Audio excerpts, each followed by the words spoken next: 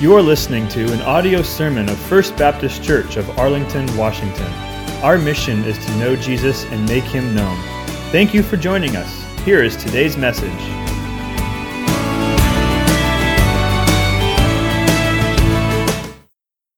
Good to have you here. It's good to have visitors as well.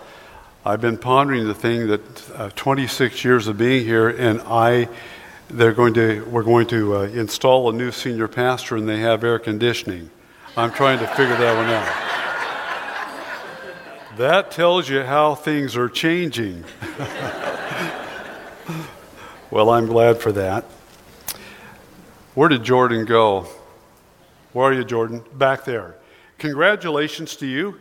And Allison was also there in Greece. And when you went across to get your diploma, you really killed them.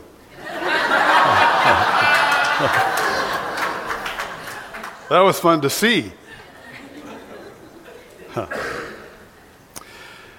I want to begin by honoring certain people, and to do that, I'm going to go back to 1993.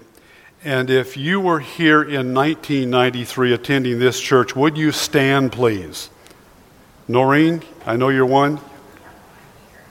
Where's Alex, Kathy? Where are they? They were here as well. Yes, 1993. Give them a hand. I'm going to give them a hand. Thank you. I know that some could not be here, but I want to thank them. 26 years that they have been here being faithful. I also want to welcome here today Bob and Kathy Weeks. They were here for many years, and then God moved them away, and they've come back for this morning, so thank you. And also, I want to welcome Roy and Sandy Anderberg. Where are you now? Where are you part? Okay, right. You're normally about 3. Okay. And Howard Kelly, he's back there. And Marlene could not be there, but we welcome you. Thank you for coming back for the service this morning. And then a special welcome to all of you who over the years have made this your home church, and you've served the Lord here, and you've certainly blessed me in my years of ministry here, and we praise God. So thank you so much for those many, many years. And this morning's service, as you might understand, is quite different from our normal morning services, because today we have the joy of installing our new senior pastor, and we're so glad that you're here, Hans, and for what God's going to do through you. So we are rejoicing in that. By the way, we talk about installing you as our new senior pastor, but actually he has been working in that capacity for a year now. It was in June when you folks gave me a sabbatical for 3 months, and I thought, you know what?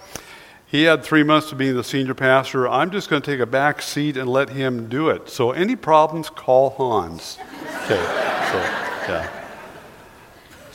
And I want to say something about me, because some of you have asked, and I want you to know that the Pastor Hans, as well as the elders, have wanted me to stay on as Pastor Emeritus. Somebody says, well, what does that mean? Somebody said, well, that means you're retired, Bill.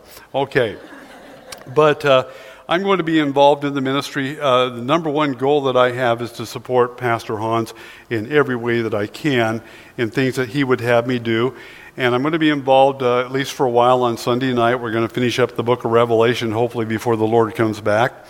And there's a lot of visitation that needs to be done, and I want to do that. So I'll have a lot more opportunity to be in your homes and have coffee with you and pray with you. And by the way, that's another ministry that we really would like to develop throughout the church, is a really strong praying ministry. And that's going to be so important, as you understand, and we want to develop that. So those are the things that I'm going to be doing, and we'll see how God leads. You may have noticed in your bulletin, we've entitled this morning's message, The Journey of a Senior Pastor. Now, you want to know some things about Pastor Kaufman. We have it right here, and I want you to know he paid big money for all that information on the back. So, okay. But you can read that in your spare time, and we're glad we have that in.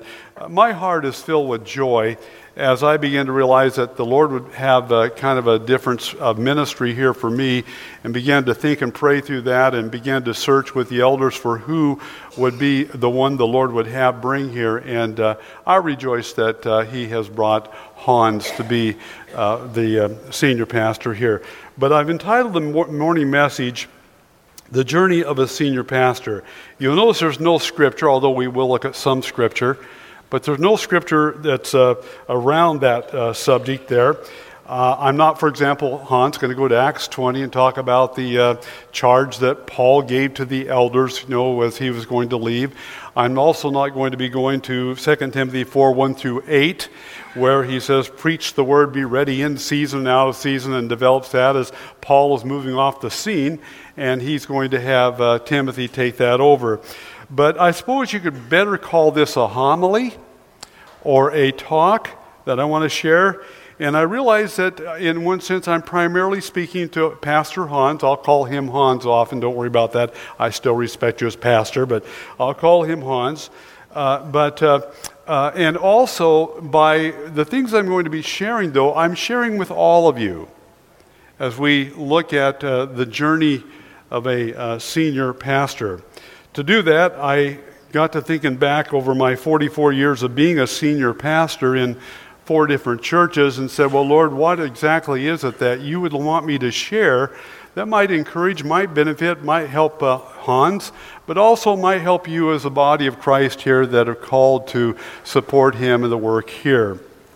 And some of what I'm going to be sharing, some of you have heard a number of times. I know some have not, but just bear with me because I was thinking back over my own life and this ministry and what God has chosen to mercifully do through me. And it's not only for encouragement and for maybe a little bit of direction for you, Hans, but it's also, and I really mean this with all of my heart, some of the things I'm going to share, I want God to be glorified. It's not about me, as that song we just sang. I want God to be glorified as I think and reflect back on the things that He took me through that journey as a senior pastor. And if the Lord tarries, you'll have the same or different stories, of course, Hans, to share as well. And by the way, some of what I'm going to share is going to overlap. I've kind of compartmentalized it, but some of what I'll share, you'll find it overlaps. I want to begin with my growing up days as a little boy. I was born and raised in Sweet Home, Oregon, and went to a grade school. It went from grade 1, first grade, through the 6th grade. And Hawthorne Elementary School. And the 6th grade teacher was also the principal of that school, Mr. Moffat. Mr. Moffat, by the way, at that school, you bought milk, and if you bought milk, you had to have your milk ticket punched. And so different ones were chosen to go down to the boiler room where you would sit there and you would punch those tickets just before the noon meal. But a boiler room was a big area, but the one thing that caught your attention when you went down to the boiler room was this paddle about 3 feet long, 3 inches wide, and at least an inch thick. And we knew that Mr. Moffat, the principal and the 6th grade teacher, had splintered a paddle like that over a number of guys' rear ends.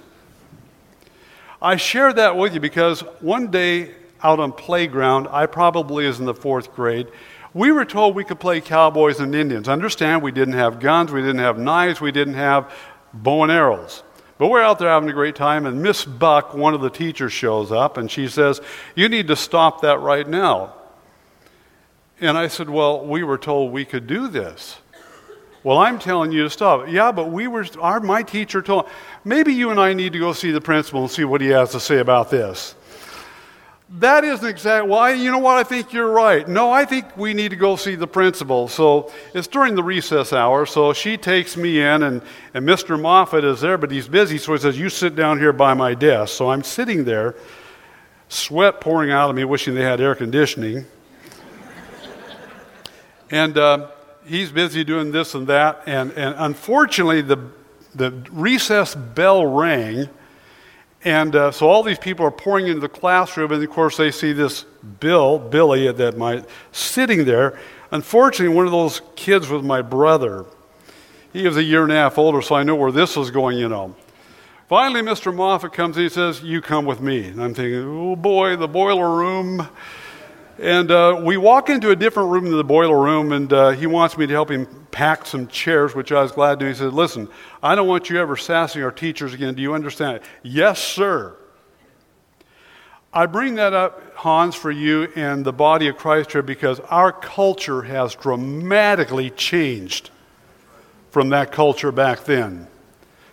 You see, the Bible, as you well know, and you folks know as well, I think about Proverbs 1:7 and chapter 9, verse 10. The fear of the Lord, that reverence at all, the fear of the Lord is the beginning of knowledge and wisdom. But we know today there is no fear of God. We see it in our schools, we see it in our homes, and the mess in the homes as well. Why? Because there's no fear of God. That's why. And I think about 2 Timothy talking about Scripture. He said this in his day, think about 2,000 years later. But realize this, that in the last days, and we might say we're in the last day of the last days, difficult times will come. That's the ministry that Hans has taken over. I've had 44 years back there when there was that little bit of respect. But that's no longer, that's gone. For men will be lovers of self, lovers of money, boastful, arrogant, revilers, disobedient to parents if they can even find their parents, ungrateful, unholy, unloving, irreconcilable, malicious gossips, without self-control. Boy, isn't that the day. What did they say in one day, yesterday in Chicago? 36 murders. One day. Two an hour, they said. Brutal. That's our culture. Brutal. Haters of good. Treacherous. Reckless. Conceited. Lovers of pleasure rather than lovers of God. Folks, that's our culture. That's exactly where we are. And that's the ministry or the culture that Pastor Hans will be ministering in. Quite a contrast compared to my growing up days. Now I'm going to take you to my first pastorate. Hans, I was 22. You are 36 going on 37 on his first. Quite a difference there in age there. Am I right on that? Close enough. Okay. Okay. I was filling a pulpit during the summer. It was called Interim Ministry. One of the church had lost its pastor, and they asked if I would come. I was single at that time, and so it was a farming community of Kyron, Iowa. And they enjoyed me and asked if I'd stay on during the summer, and they were looking for a senior pastor, and I wasn't married, so they didn't want me, and I understood that. And while I was involved during that summer ministry, Dr. Stan Rendall, and he was a general director of the General Conference Baptist Association, and their number one seminary is in Bethel, up in Minnesota, St. Paul, Minneapolis. And he comes and he visits with me. He says, Bill, I was wondering, would you consider, after this summer, would you consider going to Ames, Iowa? There's a little church down there. Now, understand, you're going to have to run the elephants out of the yard. That was a metaphor saying it's a little church with a lot of problems. But would you consider doing that? And I said, yeah, I would. So he left. I remember I got down and I kneeled by the desk there and I prayed. I said, Lord, I'm willing to go. Now, which seminary do you want me to go to? I had no intention in the world. A pastor, I wanted to be an evangelist. I'd done evangelism. I loved doing evangelism. My roommate and I, we'd even had some little town-wide areas, and we had some great fun, and God blessed that as well. I wanted to be an evangelist. Plus, I knew there was Billy Sunday, and there was Billy Graham, and he's getting older, and now here comes Billy Walker. So, I literally ate, drank, and slept evangelism. In fact, one of the churches I was doing pulpit supply again, they said, man, we can just close our eyes and we see Billy Graham up there. Oh, that's wonderful. I'm on my way. I couldn't believe when the summer came to an end and I wasn't going to seminary, but I was going to Ames, Iowa at 22 years of age. Now, you have to understand, that was a church, Ontario Baptist Church. I had met Mary, but we had not been dating at that time. And church about 40 people, and there were 2 women in that church that literally ran that with an iron fist. I mean that. I was told that before I ever went. In fact, one they called Poison Pin Alice, so you go figure. This is my first church. I'm 22. I'm single. And so I get there, and they had a parsonage. It was a 2-story. It was pretty small, but 2-story. It was right next to the church, and when you painted it, you had to hold on to the paintbrush because it would just suck it right in. I mean, it desperately needed painting. In fact, the train was a block away, and when it would go by, that house literally would oscillate. I used to sleep pretty good back in those days. It would oscillate back and forth. And so I took the call, and I'm down there, and I'm out there painting the church when this car drives in, and this fellow, probably 17 or 19, I don't know, big guy. He was Linus, that's the other woman, it was her son. And I thought, oh, good, somebody has come here to help me paint the church. I think that's encouraging, Lord. So he gets out, he walks up, he says, well, I guess it just will tell you we weren't in favor of your coming. That was my introduction, folks. I said, Lord, what am I to do? This is my first church. I'd had some training, but not as the quality of training you had. I had some Bible school training. And I felt the Lord was leading me to go through the book of 1 Corinthians. Now, you know 1 Corinthians. It's full of problems. I mean, the church full of problems. And so I began through the book of 1 Corinthians, doing the best that I could at my abilities, my first pastorate and all that. And there were things that had to change in the church. That was understandable. And every time I tried to change something, Linus would come up.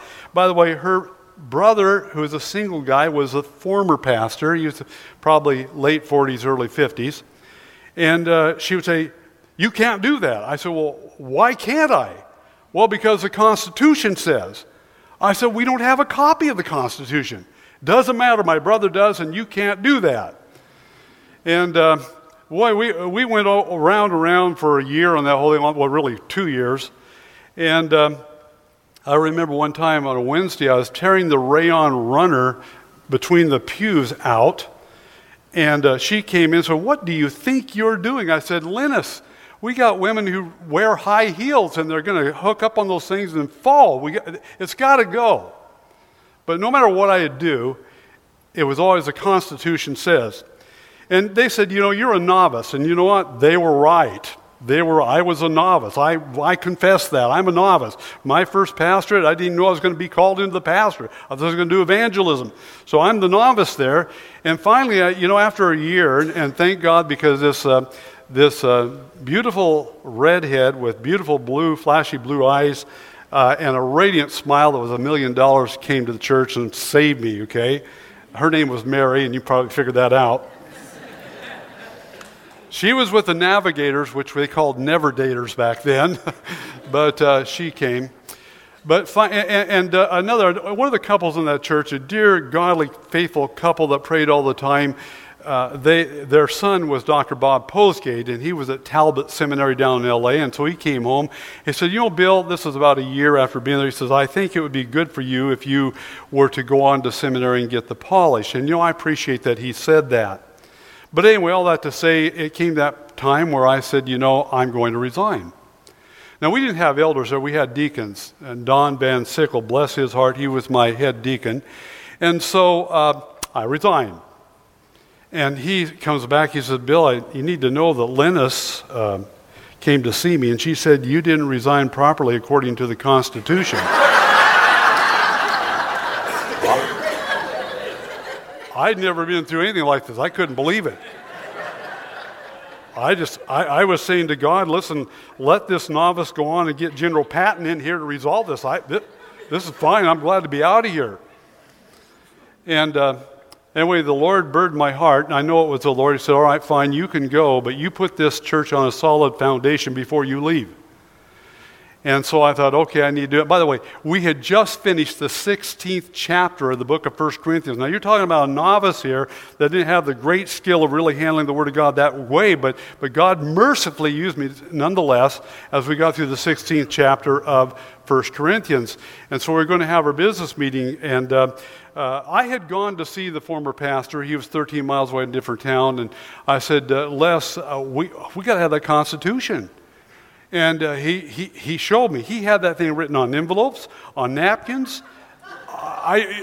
Frankly, there just wasn't any Constitution. It was just something they could use to control that church. And they had told me before I come, we want somebody to come down here and preach and leave. We'll run the church the rest of the week. That's the elephants in the grass. that Dr. Randall was talking about. So anyway, we have this business meeting. I just want you to know, I got through the 16th chapter of 1 Corinthians.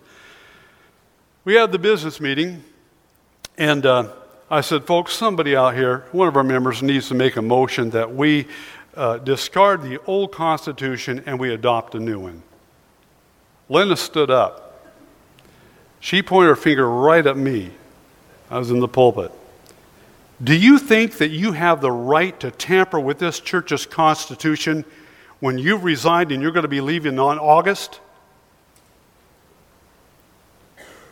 I said, well, my dear lady, been brought to my attention I didn't resign properly according to the Constitution, and I could be around here for another 10 years.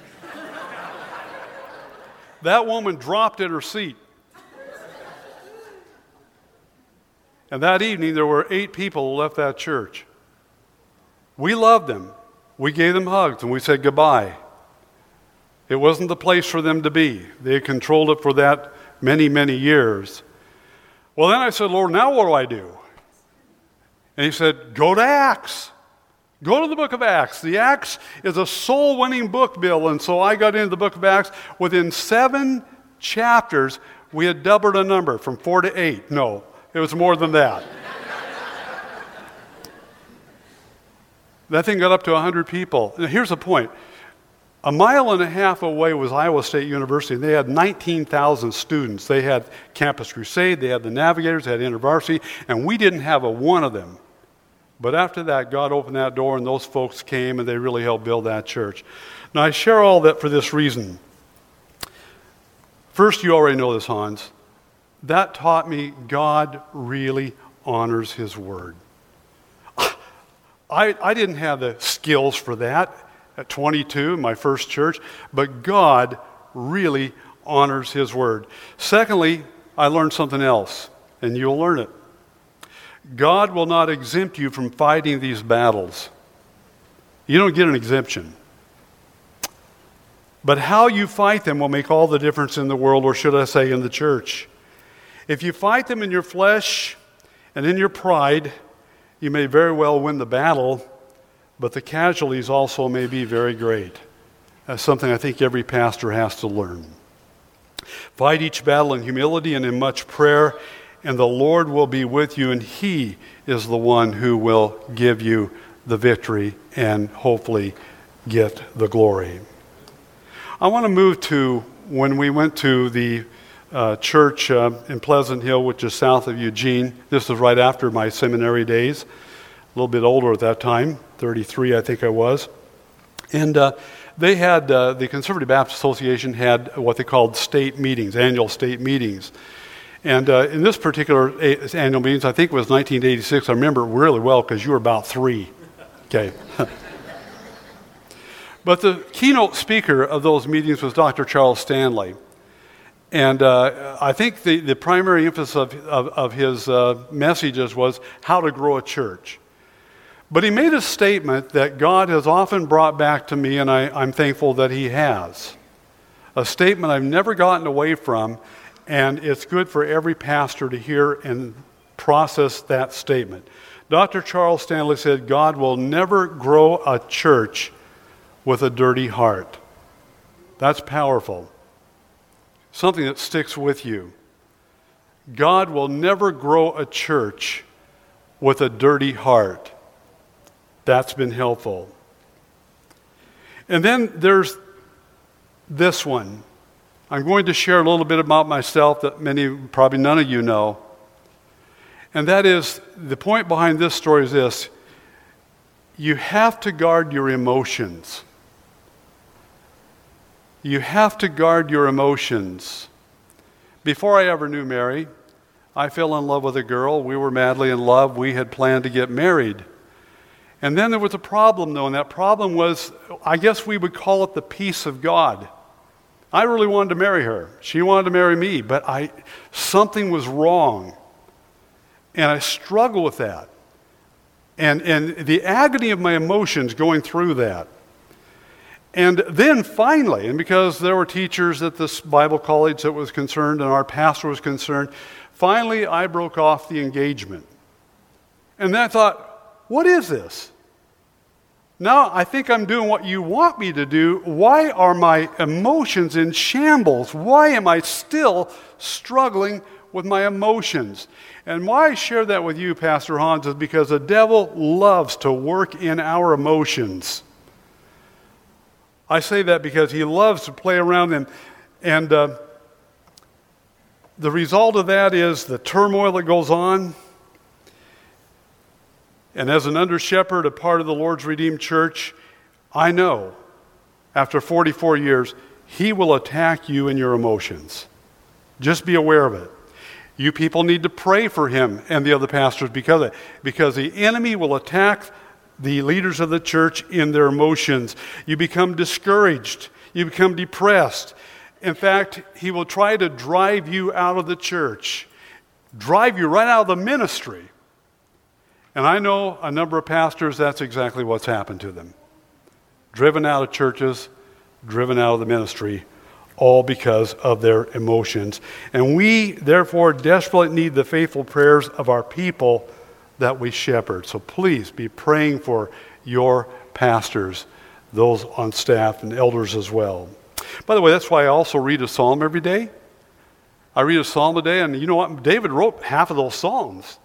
And man, that guy, God allowed the enemy to attack him in different areas, and he's at the bottom, he's depressed, he's discouraged, and you're reading the psalm, and he's sharing his heart like I'm doing now with you, and the next thing, he's right on the top as he's turned to God, and he's trusting God.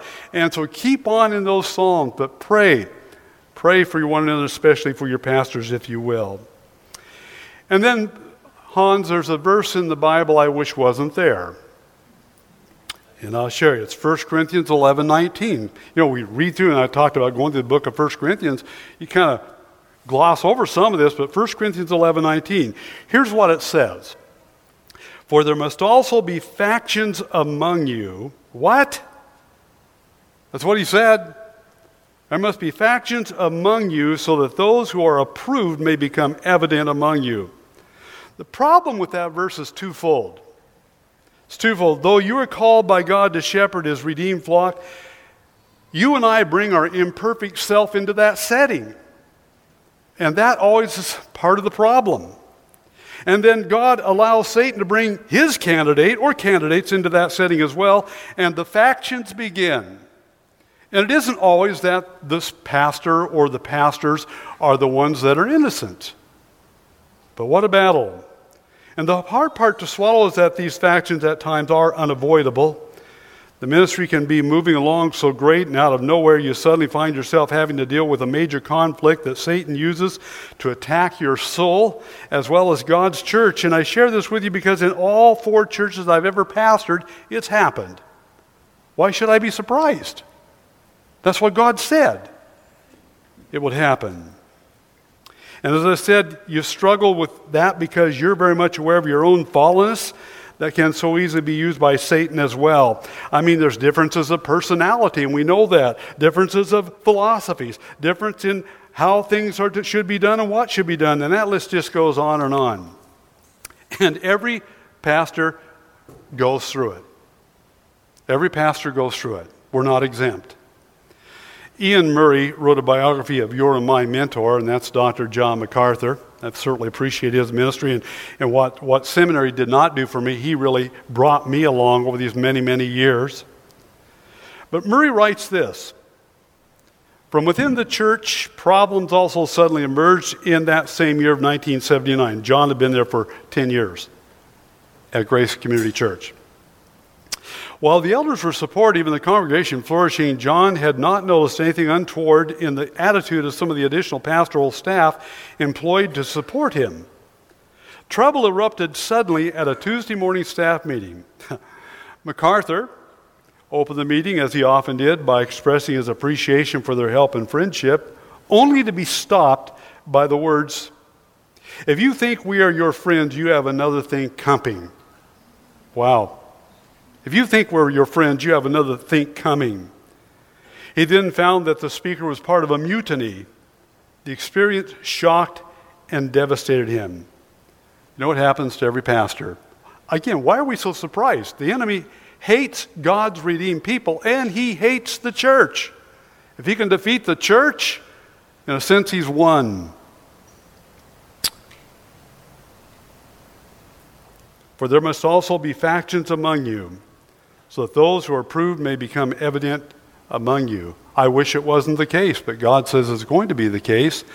And so you have to pray for Pastor Hans and the others that are in leadership here, that God will see them through, that they'll be humble, gracious, wise, take whatever necessary decisions and action needs to be taken. And now we come to this sort of an overlapping, Hans. I want to talk for a moment about when God drives your ship into the storm. When God drives your ship into the storm. In your journey as a senior pastor, at some time or other, you're going to find yourself on a ship like the Apostle Paul was on, and God will allow that ship to be driven right into a storm. And night and day, you're going to find yourself beaten and battered as you fight that storm trying to keep your ship from sinking.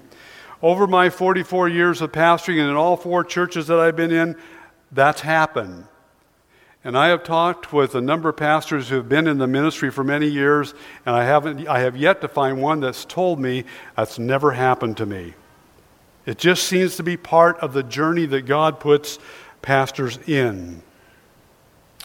I think about Paul.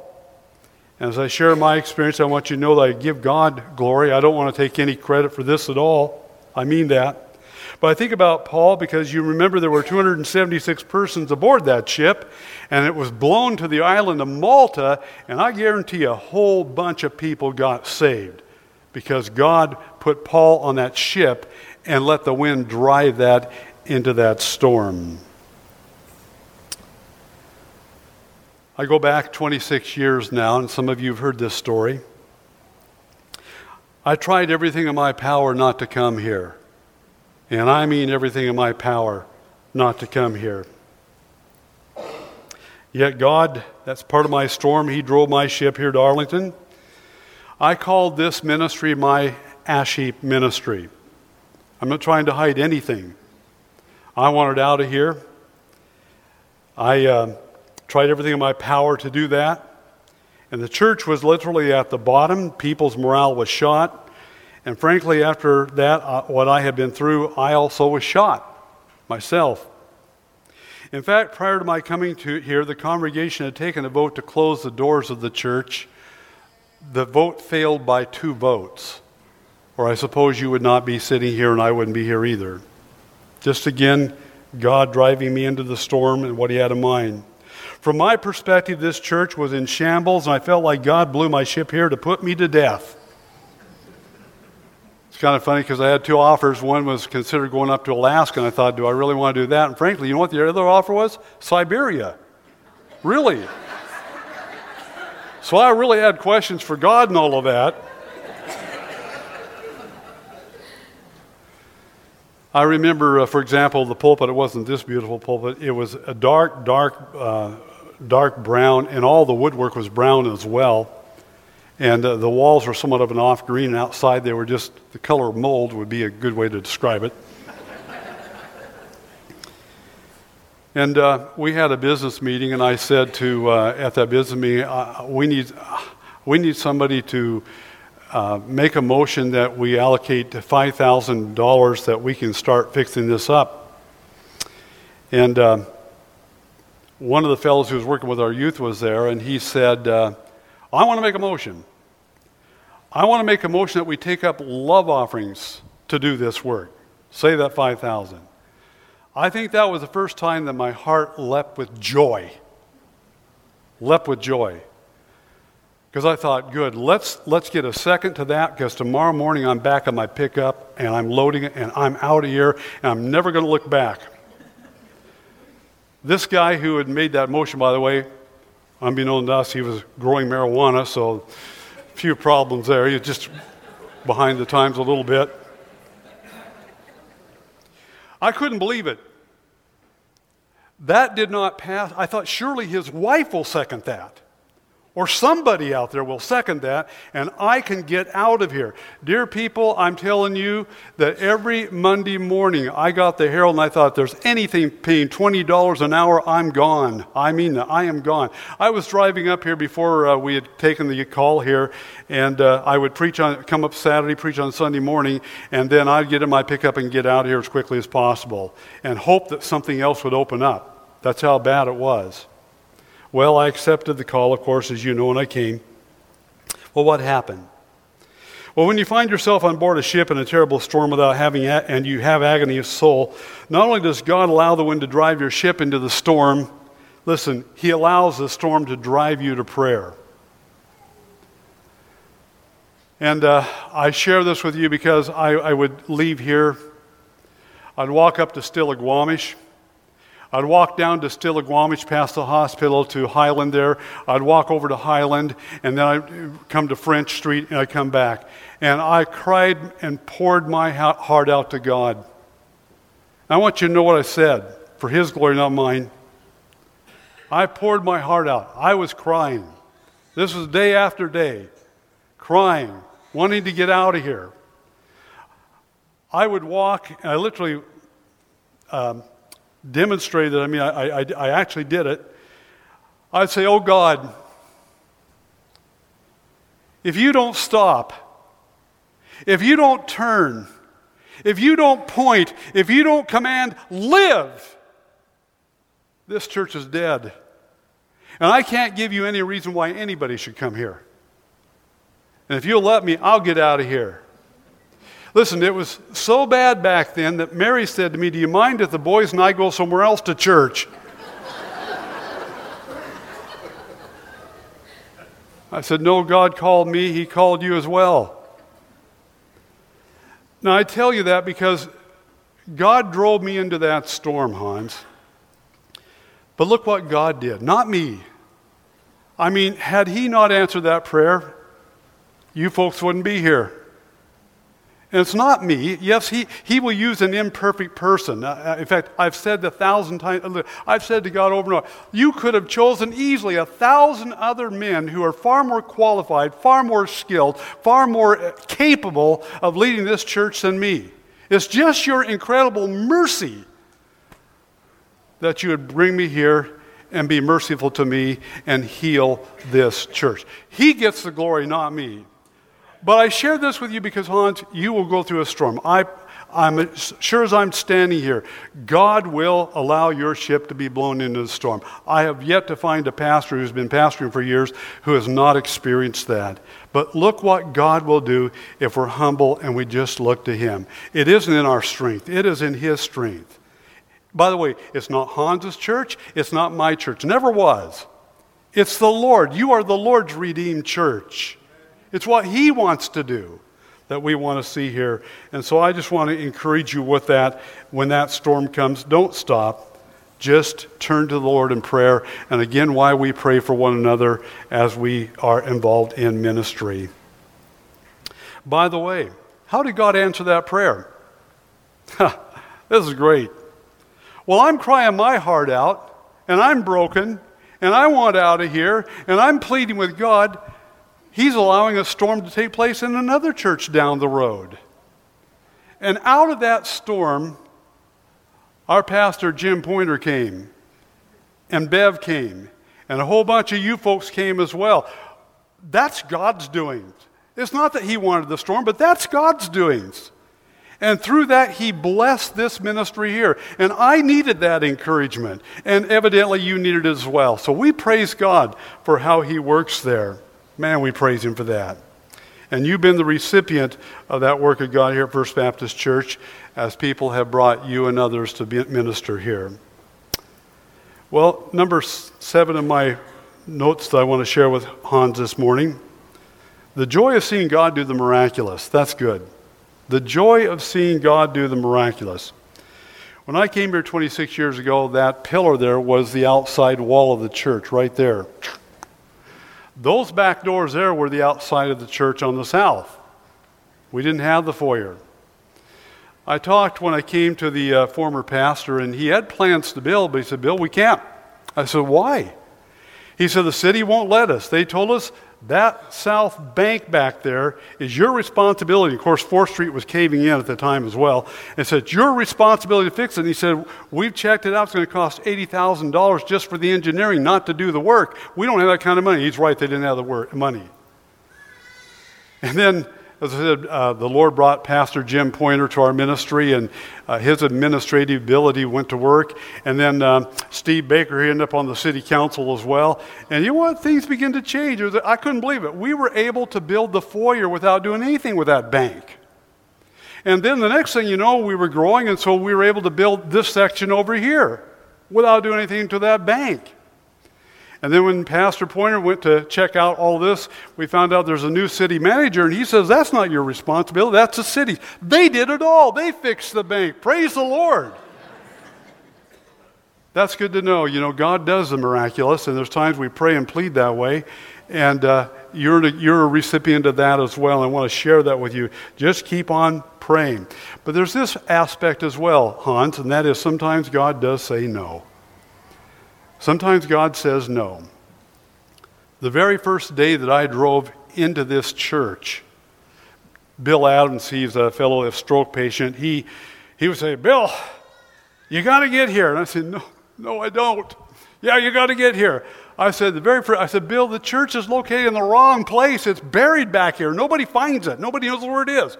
People would even drive by the schools, and they go up to the hospital as well. And once in a while, Mary would visit some of the people and say, oh, there's a church there? I couldn't believe it. One Easter, we had flowers everywhere. We had them hanging flowers. We had done the flower beds. We had balloons everywhere as well. We had banners about He's risen, all that, just to let people know there really is a church here. I'm not sure to this day they know there's a church here. But I wanted to have the church relocate. I would love to have seen that. More land, more visibility. And from day one, for 26 years, God just said no. Back then, they weren't using the schools. Later on, they started using schools and starting churches. But back then, they weren't doing that. But sometimes He does say no, for whatever reason. But I will say this, though we're a church that's somewhat hidden here, I praise God how God has brought you folks and how you've been very, very involved in missions.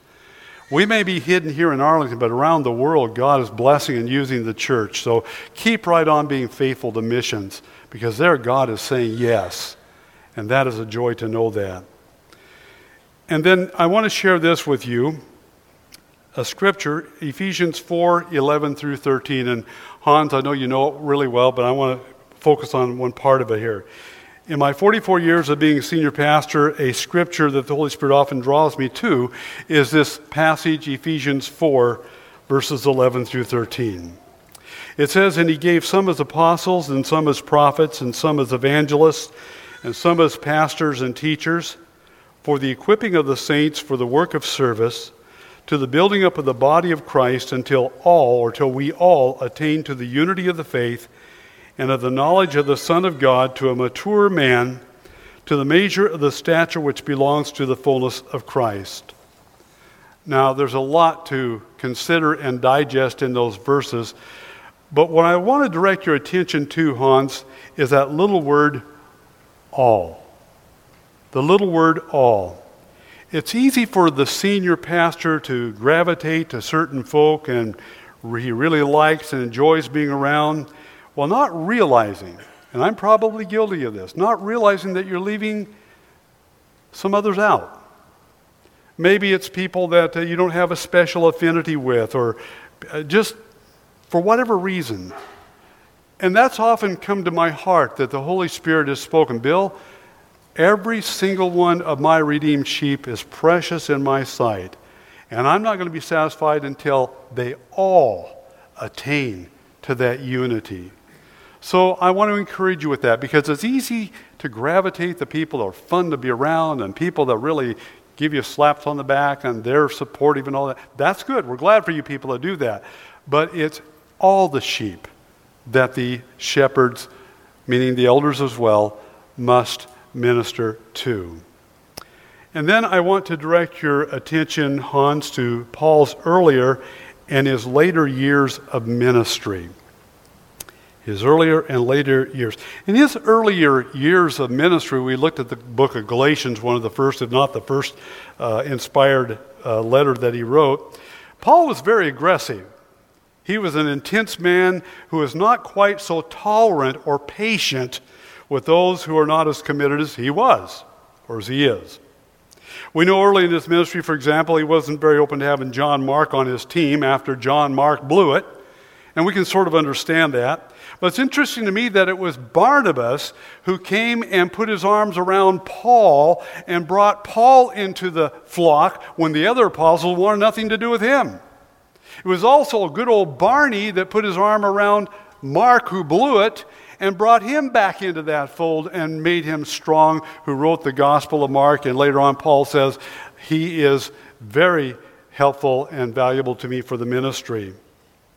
What happened as Paul went through the experiences of God letting him get beat up and letting his ship get blown into storm after storm?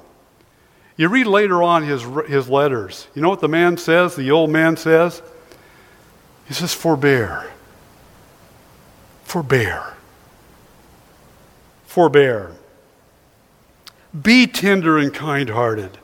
Forgive one another. Forbear, forbear, forbear. That's what the love of Christ, dear ones, does. That's what our Lord calls each one of us to do toward one another, to forbear with one another. And when you or I don't do that, Satan gets in there and begins to destroy the church. And how many churches he's destroyed because people would not forbear with each other. They would not forgive each other. So I share that with you. Paul learned that later on in his older years. And he wrote far more about being forbearing with one another than in those earlier years. And then also, part I left out I wanted to get here. Yes, another scripture that the Holy Spirit has directed my attention to many, many times over in 44 years of ministry in 4 churches, including this one here, is 2 Timothy chapter 2, verses 24 through 26. And again, this is why you pray for your pastors. Paul writes to Timothy, you know that Paul's about to leave the scene. Timothy says, carry on the work. And he writes this to Timothy in 2 Timothy 2, verses 24 through 26. The Lord's bondservant must not be quarrelsome, but be kind to all, able to teach, patient when wronged, with gentleness, correcting those who are in opposition, if perhaps God may grant them repentance leading to the knowledge of the truth, and they may come to their senses and escape from the snare of the devil, having been held captive by him to do his will. Those are amazing verses. He gives a directive there to the Lord's bondservant, the under-shepherds. Don't be quarrelsome. Be kind. Be able to teach. Be patient when you're wrong, because you're going to be wronged. Be gentle, correcting those who are in opposition, realizing that God may grant them repentance and he may not. I think of that other picture. They're hanging upside down in the snare of the devil, doing the will of the devil. But be patient, be gracious, again, be forbearing. That have been brought to that text a lot in my 44 years.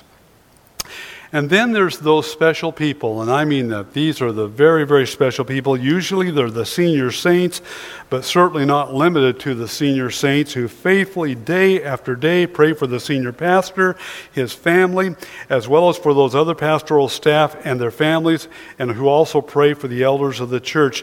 And in every one of the 4 churches, including this one, I have always been introduced to certain of you that said, Bill, we're praying for you.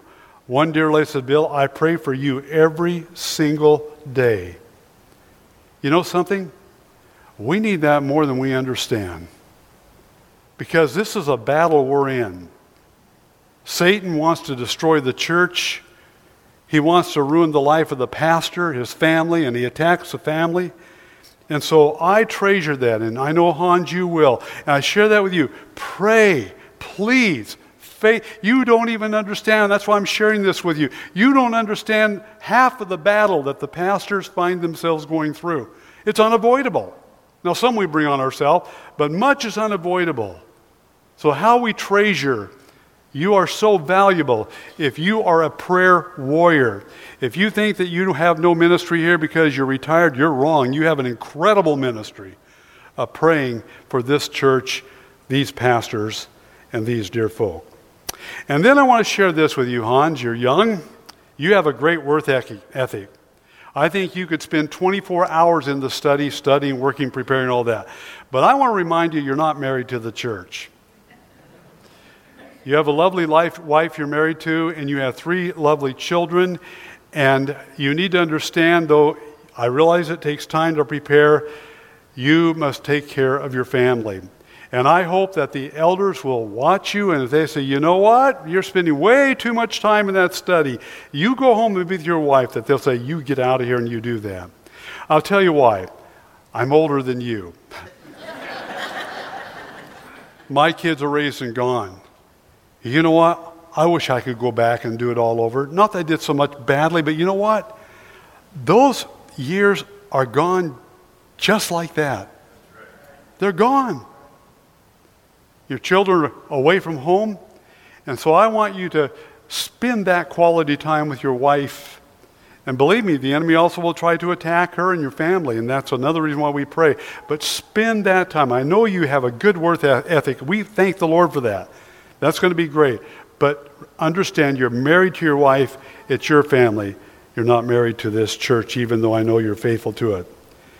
And then I want to share this prayer for you. I think, Hans, this would come out of your heart. I think it probably came out of the heart of David, although we don't know that for sure. And that prayer is Psalm 119, verse 74. I wanted it to be my prayer as well over my ministry here in the latter part of the years. Here's what perhaps David, whoever wrote. He said to God, may those who fear you see me and be glad because I wait for your word. May those who fear you, Lord, see me, see Hans, and be glad because he waits for your word. That would be my prayer for you. And now, just very briefly, this charge to you, the flock of God.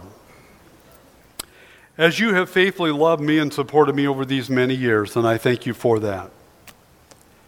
As you have done that, God is now asking the same kind of love, the same support for Pastor Hans Kaufman, who he has called into this ministry and has called to shepherd part of his redeemed flock here at the First Baptist Church of Arlington.